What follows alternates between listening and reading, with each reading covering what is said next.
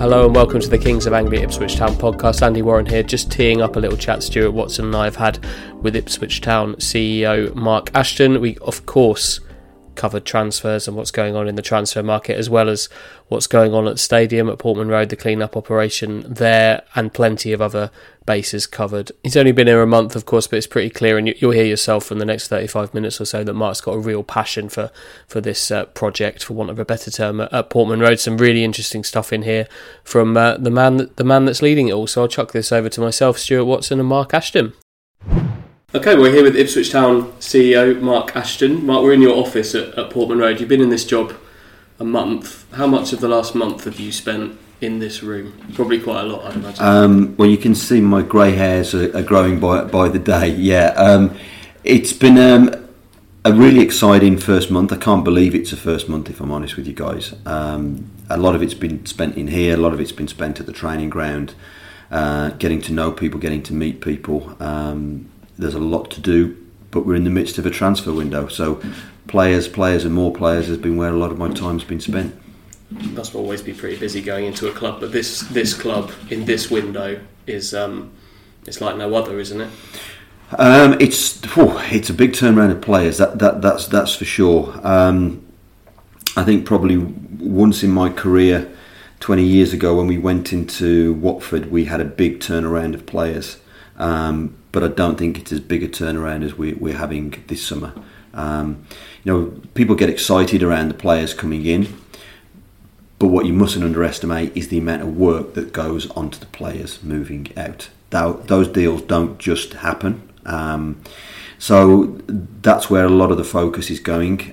Paul was really clear on what he wanted to build for next season to make us really competitive, and that meant a big change in players, a change in type of player, and we're working tirelessly towards that goal. I think as we sit today, we've got 6 in, so we're moving in the right direction. When Paul tells you what he wants to do with the squad and how big a turnover he wants, what's your first thoughts, Mark, as the man who has to facilitate all of this? Gulp. Take a deep breath. It didn't surprise me, if I'm honest with you. I think where my anxiety came a little bit was at that point I was probably in the last couple of weeks of exiting Bristol City, and you just want to get in and get started and help. So I knew the volume of work that was going to hit me and my team, and I think the one thing you always feel that you're up against is time. We work really long days, but there is simply the time. Time always feels like it's the enemy. So it didn't surprise me because I just sensed that was coming. But what I was really pleased with, Paul was so clear in what he wanted and how he wanted to do that. That actually makes my job far easier. Mm-hmm. Give us an idea of your working days then. How long are they? How many phone calls are you taking? I'm an early riser, so I'm up and about. The alarm goes at 5:30, and I finish when I go to bed, and that's 7 days a week, and that's fine. That's what we do. It's a great job to have. It's always a little bit crazy in a transfer window. As you've just said, probably no other transfer window quite like this. We've talked about it before. I have a dashboard that we operate on a daily basis that shows me all the transactions from all our competitors in League One. And, there's some big clubs in League One who are yet to sign a player. We've got 6 in. I'm not going to lie to you. I want at least another 5 in. And we are down the line in a number of those. Some we will conclude, I'm sure some we won't conclude, but we have alternative options. So the 6 we've got in, I'm really pleased with. I think the 5 that are remaining are the 5 most difficult ones, and that's why they're taking some time.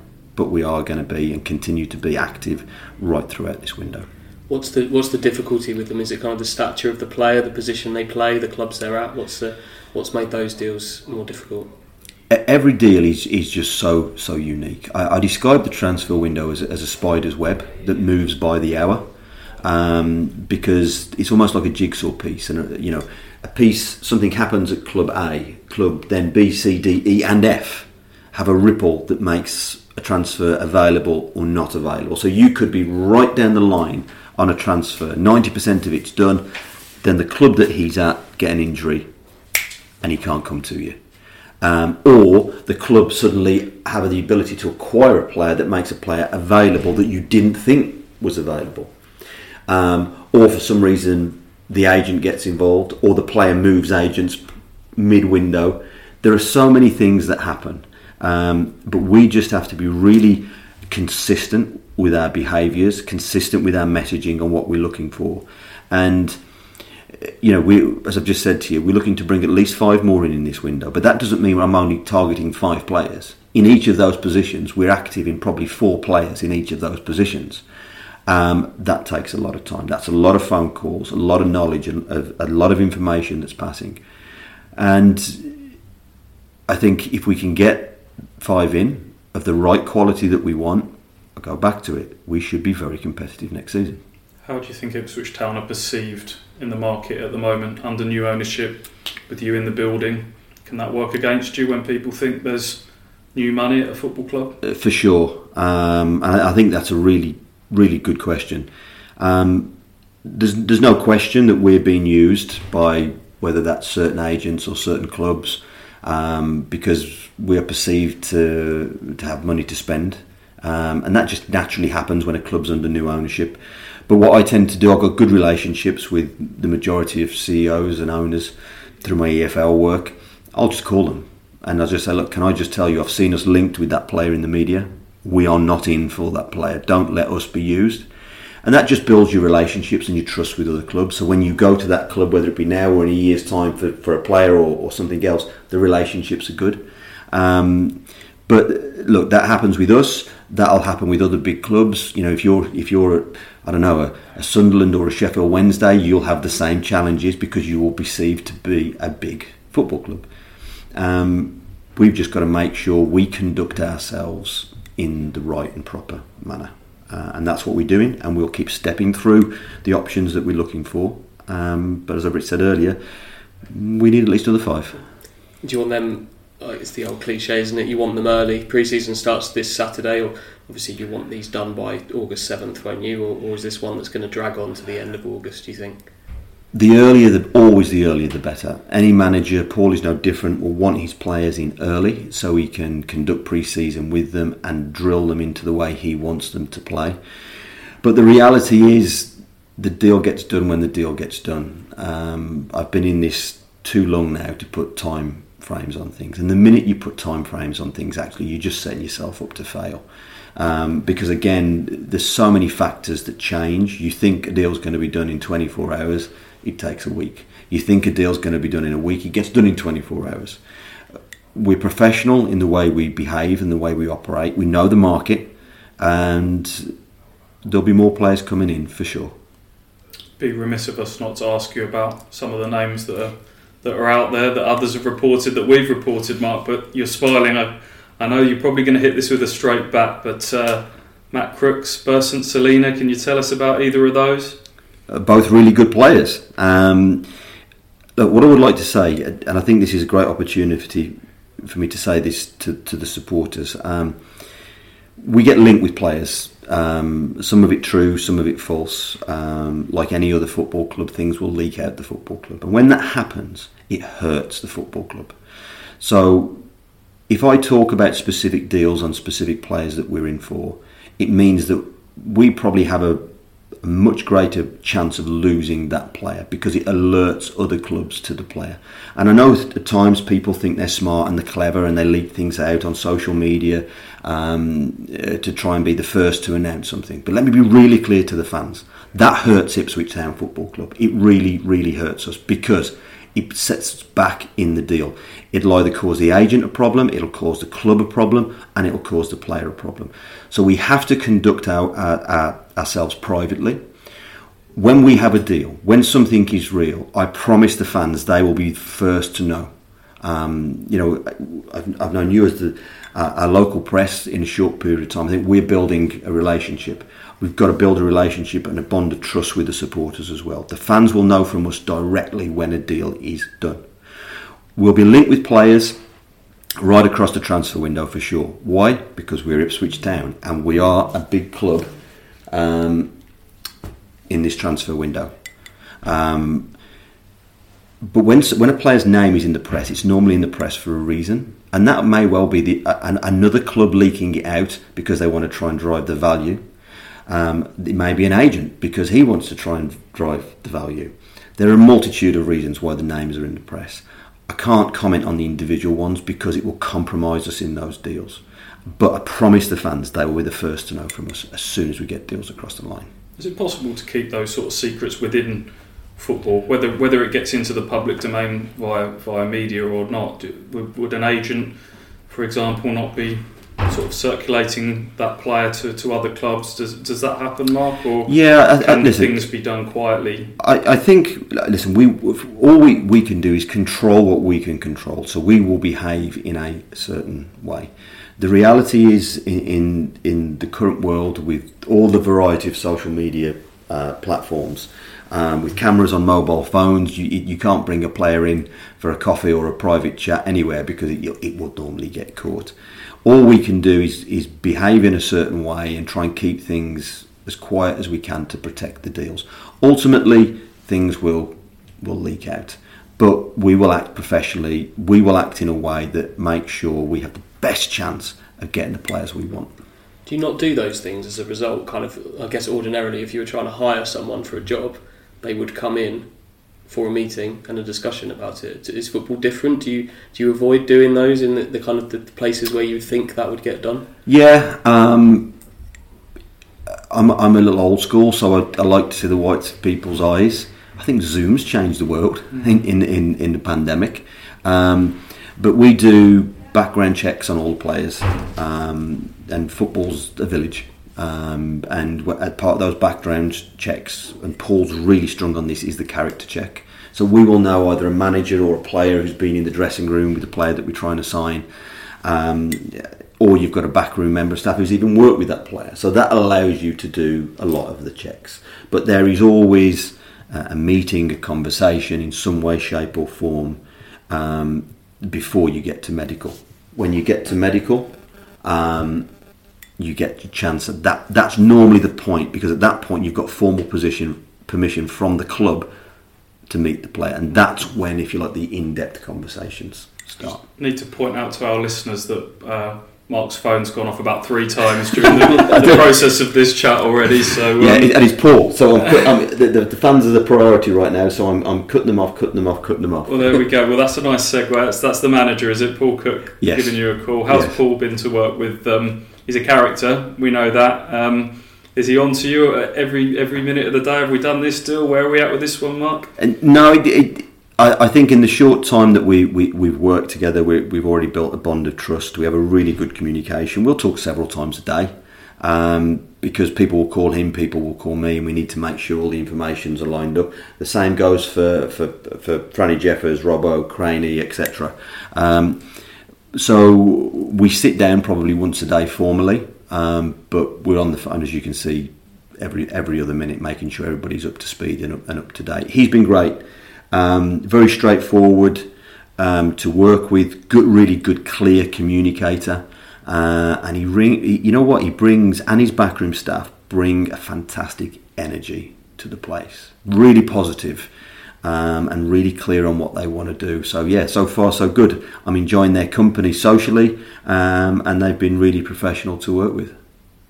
You mentioned there that this is important because it's a line of communication to the fans, and both the ownership group and yourself have made it clear that is a big thing that's going to change at this football club, that you're going to be as open and honest and transparent as possible and try and bridge that gap with the fan base. You've made a really good start with that. How important is that going to be going forwards, Mark? I think it's really important, and we were laughing and joking earlier. I'm 50 this year, and before you say it, I know I look 60, but I am only 50 this year.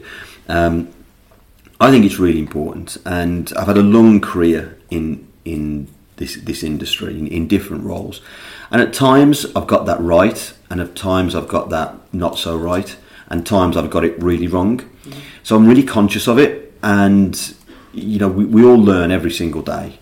And one of the things that we talked as an ownership group about when the club was acquired and I joined was how we could be more transparent and open with the supporters, just what we're doing today. So, I want to make sure that we've got some fans forums plumbed in. There'll be one before the start of the season.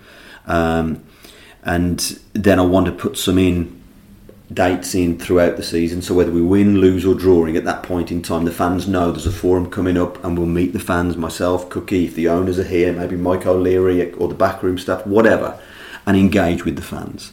I was just talking to Steve Pearce and the media team this morning. I want to try and arrange something on the opening day of the season in the fan zone, where myself and I'm sure the owners' travel restrictions allowing will be here, where we can take some form of Q&A with the fans in the fan zone and interact.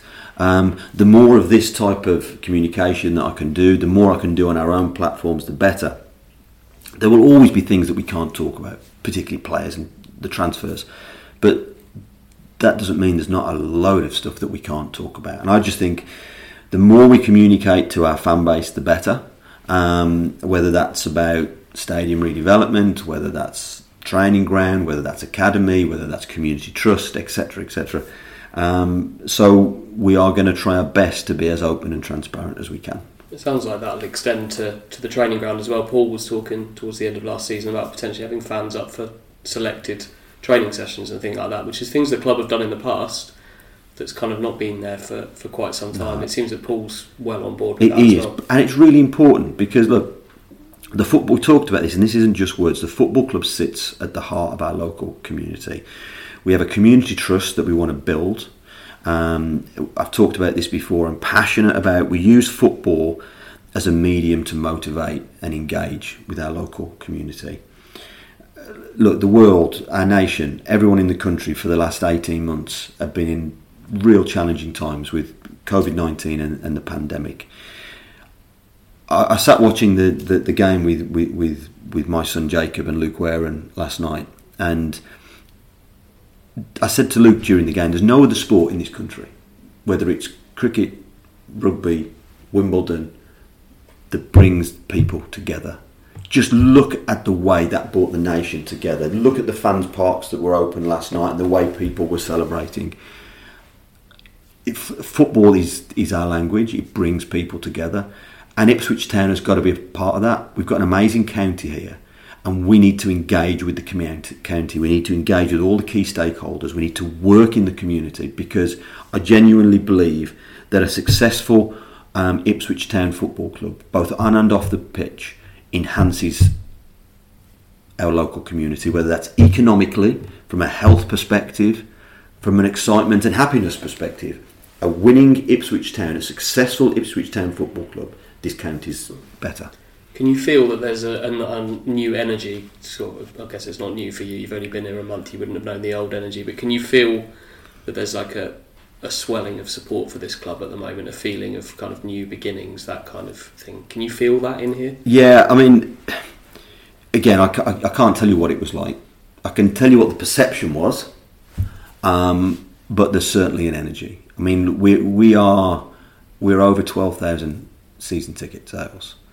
Our shirt sales are up 70%. That tells you something. Numbers don't lie. And, you know, like, joking apart, whether I'm getting my hair cut this morning, whether I'm in the gym, or whether I'm in Waitrose and I'm getting served by the lad at the counter who's got his mask on with his Ipswich Town logo on, I know who you are. Sign some more players. Come on. Thank you. Keep going. And you get little pockets of that everywhere. And for me as a person, that's really important, because it makes...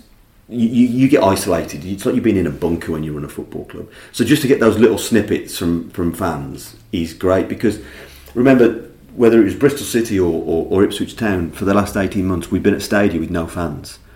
I am so excited, you know, come that first game, to have fans back in here, and we want to engage with them, and we want them to be part of this journey. So in answer to your question, my God, there's an energy in this place. And at the training ground, Mike O'Leary went to the training ground yesterday for a coffee with Paul. Mike came back and said, it's a different place. It's a different place. 5 more players, it'll be a different place again. But we're going to create energy, we're going to create tempo, we're going to create pace. And the one thing I promise the fans is they will get absolute resilience, energy, effort from me and my team to take this football club forward. What was your perception of Ipswich Town before you came in here? It'd be really interesting to know that, actually, because we kind of live this football club through our work, kind of all day, every day, and to hear what from an outsider thought of the football club would be really interesting. It would be easy to say sleeping giant because it's a term that gets used in football time and time again, but I genuinely felt it was. I've come here over the years with opposition teams. One, it's always been a great place to come and play football, and two, you could always feel the energy from the fans. And I guess just the perception from the outside was, over the last few seasons, that energy had dipped, and just felt like the club needed reigniting. And that happens at clubs in periods. I've been at clubs where that's happened. So my emphasis here was to come in, bring people with me that would bring a different energy and a different professionalism and a different tempo, if you like, to the building. And I think thus far, anybody who's been here working with us will say, my God, they set a tempo. Recruitment is obviously taken up a big chunk of your time. We've discussed that. But Portman Road, the stadium as well, I know is also a big priority for you. How different a ground can fans expect when they arrive on August the 7th or for the pre-season games, and how difficult has it been getting everything done that you want to, Mark? I knew you were going to ask me that question at some point, and I thought last night when I was at home long and hard about how I would answer that, and it's a piece that I want to be honest with the supporters about. There's a lot going on. And you can imagine the pressure and the challenges that the transfer window brings. That's okay. We'll step through with that. I'm all right with that. We are going to restructure the business. That's okay. I'm all right with that. The one bit, and I try and use my words carefully, that upsets me. When I go home at night, the one thing that does upset me is the condition that Portman Road is in. This is our home. And you guys will have pulled up today and small things are happening. The lines on the car park have been painted. The windows have been cleaned. The bird mess has been removed. The stadium is starting to be cleaned. But that is less than 0.1% on what we need to do. There are some big long-term projects around changing large numbers of seats in the stadium.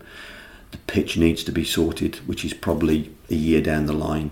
That will link on to the track around the pitch needs to be replaced. That means that our dugouts are substandard and need to be redesigned and redeveloped and repositioned. The cleanliness of the facilities needs to be looked at. It's tired, it's dated, and it needs some real love and care. And I'm going to be honest with you, it upsets me because this is our home, this is the supporters' home, and I would love to be able to say to the fans that when they walk in for the first game, everything's going to be perfect, but it's not.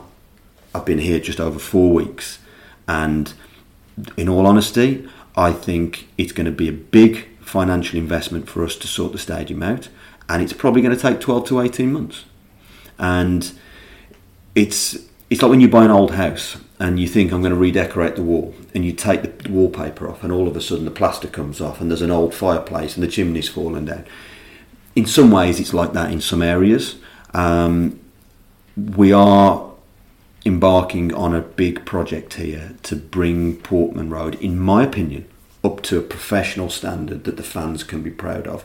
And it does upset me. I come in every day and the guys see me. It frustrates me. It's tired, it is run down, and I'd ask the fans to bear with us because we will bring this club back to life. It's on our watch now, we understand that, but I just can't do it all at once. There are some things that the club can't. It's almost kind of synonymous with where the club's gone on the pitch, like the moss on the roof of the back of the north stand, the peeling windows on the Cobbold stand over the other side there. These things that not affecting performance, but it does affect how people feel about a club sometimes, doesn't it? If you rock up and you see brown tape peeling off of a window that's been there for 4 years. on the day that I joined the football club, you guys were here. I'd come in nice, smartly dressed in a suit. I couldn't sit down on the seats in the stadium because they were filthy. That can't happen. And I know we've been in lockdown and that's happened to a lot of stadiums, but we've got to sort it out. I found out last week that the Ipswich Town sign that sits outside the main reception, high on the stand with the club logo, used to light up. That was illuminated. I've never seen it illuminate. It doesn't work. That will be fixed. That will be sorted out. Our main reception at the football club has been closed for around, 2 to 3 years. We will appoint shortly a receptionist. We will open reception. This football club is open for business. I want this amazing stadium with such history and tradition behind it to be something that the fans are so proud of, that the staff are proud of, that the players are proud of. The canopy that sits outside the tunnel will be replaced. It's been ordered. I can't get it in for the first game. It'll be in for the second or third game. We have a timeline now and a list of everything that needs to be done, and we will commit to do that, but it's going to take some time. We will give the supporters a Portman Road that they can be proud of. The ownership group and yourselves will have done as much due diligence as possible when you bought this football club. The reason the owners have bought this football club is because it's seen as an opportunity to grow. So there'll have been some things that you'll have been expecting, but have there been some surprises in terms of the structure that you've inherited? Has it been more stripped back than you expected? No, it's exactly what in all honesty, the structure is exactly where I expected it to be. So I'll give you an example of that. So I knew my biggest challenge was the timing of the deal when the ownership acquired the club and when I could join. Why? Because we were going to hit a transfer window. Why? Because Paul Cook wanted to really transform the team and the squad, but we have no recruitment department. We have no objective or subjective recruitment department, and I can't build that overnight. That is a project that will start at the end of the transfer window, and by the time we get to the next transfer window, we will have a team being built. So right now, every agent, every player, every club has to come through either myself, Luke Ware and Paul Cook or his team. And that's fine. We are where we are right now, and we'll build it. We'll build the airplane while we're in flight, as someone once said. But it isn't a shock or a surprise. The club is where it is. And I've said to people before, we talk about this being a big club or a sleeping giant, but right now we are in League One. And we have to earn our stripes, and we have to get out of this division. Sorry, we've just gone back to recruitment there a little bit. Is that why you maybe gulp when Paul Cook tells you that I want to let 20, 25 football players go, and obviously they need to be replaced because you haven't got, assuming you haven't got the setup around you like you've had at Bristol City, which would perhaps make that a little bit easier? I think the gulp is always when you see the quantum. And the anxiety comes when you haven't actually you haven't met with the people, you haven't worked the people. You think, God, this is going to be a task. But yeah, you are right, and I think recruitment, talent identification, and player recruitment together are singly some of the most important areas of the football club, because we can have the biggest and best commercial deals. We can redevelop and redesign and rebuild and make Portman Road immaculate. But if we sign the wrong players, it all comes apart. And yes, I like to the guys who are working with me on and off the pitch here, Paul included, are getting used to how I work. I'm systematic. I like to be considered in my judgments, and I like us to work professionally. And that means, from a recruitment perspective, having real experts in that field to help us plan 1, 2, 3 transfer windows ahead. We can't do that at the moment. We've just got to build a team right now that we think can be competitive in this division. So how many would that number? What would a recruitment team look like in an ideal world? Well, it flexes in reality into what division you're in. I think if you're in League One, I can see by Christmas us having 4 or 5 people in that recruitment department who are both data driven and scouting driven, but are of a certain type that can understand what I want and Paul want, and can work with us to prepare plans for the future. If you're in the Championship, because the reality is, if you're in League One, the majority of your recruits are UK based. The minute you move into the Championship, it's an international game. That brings a whole different dynamic to recruitment and is a far riskier area of recruitment. And if you're into the Premier League, you're in a whole different ball game again. So it's something that has to, if you like, ebb and flow through the divisions. But the core policies and processes that we put in place will remain the same. And some of those are in now and in already. What about outgoing deals? We talked about incomings. Yep. Has that been difficult? Obviously, a lot left at the end of contracts. That's relatively simple. That helped. But there are others that we wanted to move. And it was just time for a different challenge for them, and because we wanted to go in a different direction. Doesn't mean that they're particularly bad people or bad players. It just doesn't fit what Paul wants to do. So again, that takes time, energy, relationships that you fall back on, both with agents and clubs. And I think thus far we've done really well on the ones that we moved out as well as in, and I'm happy. I'm really happy with the business we've done so far. And still more to go out, presumably, by the way you're talking. Yeah, but it could be a couple. And I wanted to finish on a culture point, really. We've talked a lot about capital and resources and how Ipswich are perceived in the market, but the owners, whenever we've spoken to Brett, to Mark, to Burke, they've talked about culture is going to drive this football club going forwards. And you've shared a story with us already, Mark, that I think the fans would really like to hear in terms of where this money's coming from and how it links into the culture of the club. Thank you for asking that, and thank you for giving me the opportunity to talk to the fans about that, because it's important. So when we sign a player or a staff member joins us, Rakeem Harper, for example, when Paul has the football conversation with Rakeem, that's his area. I do the contract piece and the finance piece with the agent and the club. But then there's a culture and behaviour piece, which is really important. So I take Rakeem for a walk around the training ground. And I told Rakeem a story. Wes Burns was told the same. They'll all be told the same. Is that the fund that pays our salaries, the fund that will finance this football club going forward, the money that goes into that fund comes from US firemen, people in the ambulance service, policemen, those type of human beings. Every single day, those people have to run towards danger and have to run towards adversity. That's what they do. And one of the things that Mark Steed said to me in the early days is, when we develop our culture and our behaviours within the club, I want you to tell people that, and I want them to understand that they represent the fund that is, if you like, representing those type of people, the people that run towards adversity. So our players have to understand, our staff have to understand, we have to run to adversity, we have to take on the challenge. So there's no good a player coming to me and moaning that the training ground pitches aren't correct, or the strip's not good enough, or we haven't got sold enough tickets, or that we haven't got the buses into a high enough quality. Remember where the money comes from that funds our salaries, that funds this football club. They run towards adversity, they deal with danger, they deal with challenge.